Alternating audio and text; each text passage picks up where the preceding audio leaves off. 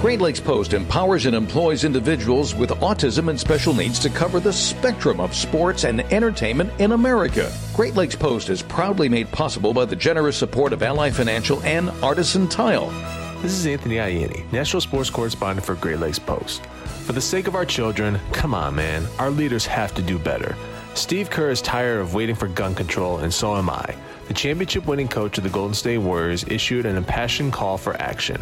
When are we going to do something? A visibly emotional Kerr exclaimed. I'm so tired of giving up here and offering condolences to the devastated families that are out there. I'm tired of moments of silence. Enough. So I ask you, Minority Leader Mitch McConnell, I ask all of you senators who refuse to do anything about the violence in school shootings and supermarket shootings, I ask you, are you going to put your own desire for power ahead of the lives of our children and our elderly and our churchgoers? Because that's what it looks like, Kerr said. I'm fed up. I've had enough. Many people do not know, but the topic of gun control is also a personal one for Kerr. His father, Malcolm Kerr, was assassinated in 1984 while he was president of the American University in Beirut. Come on, man. We have to do better to protect the innocent children and the good people in our society. This is Anthony Ianni for Great Lakes Post. Visit GreatLakesPost.com for more info and full-length interviews.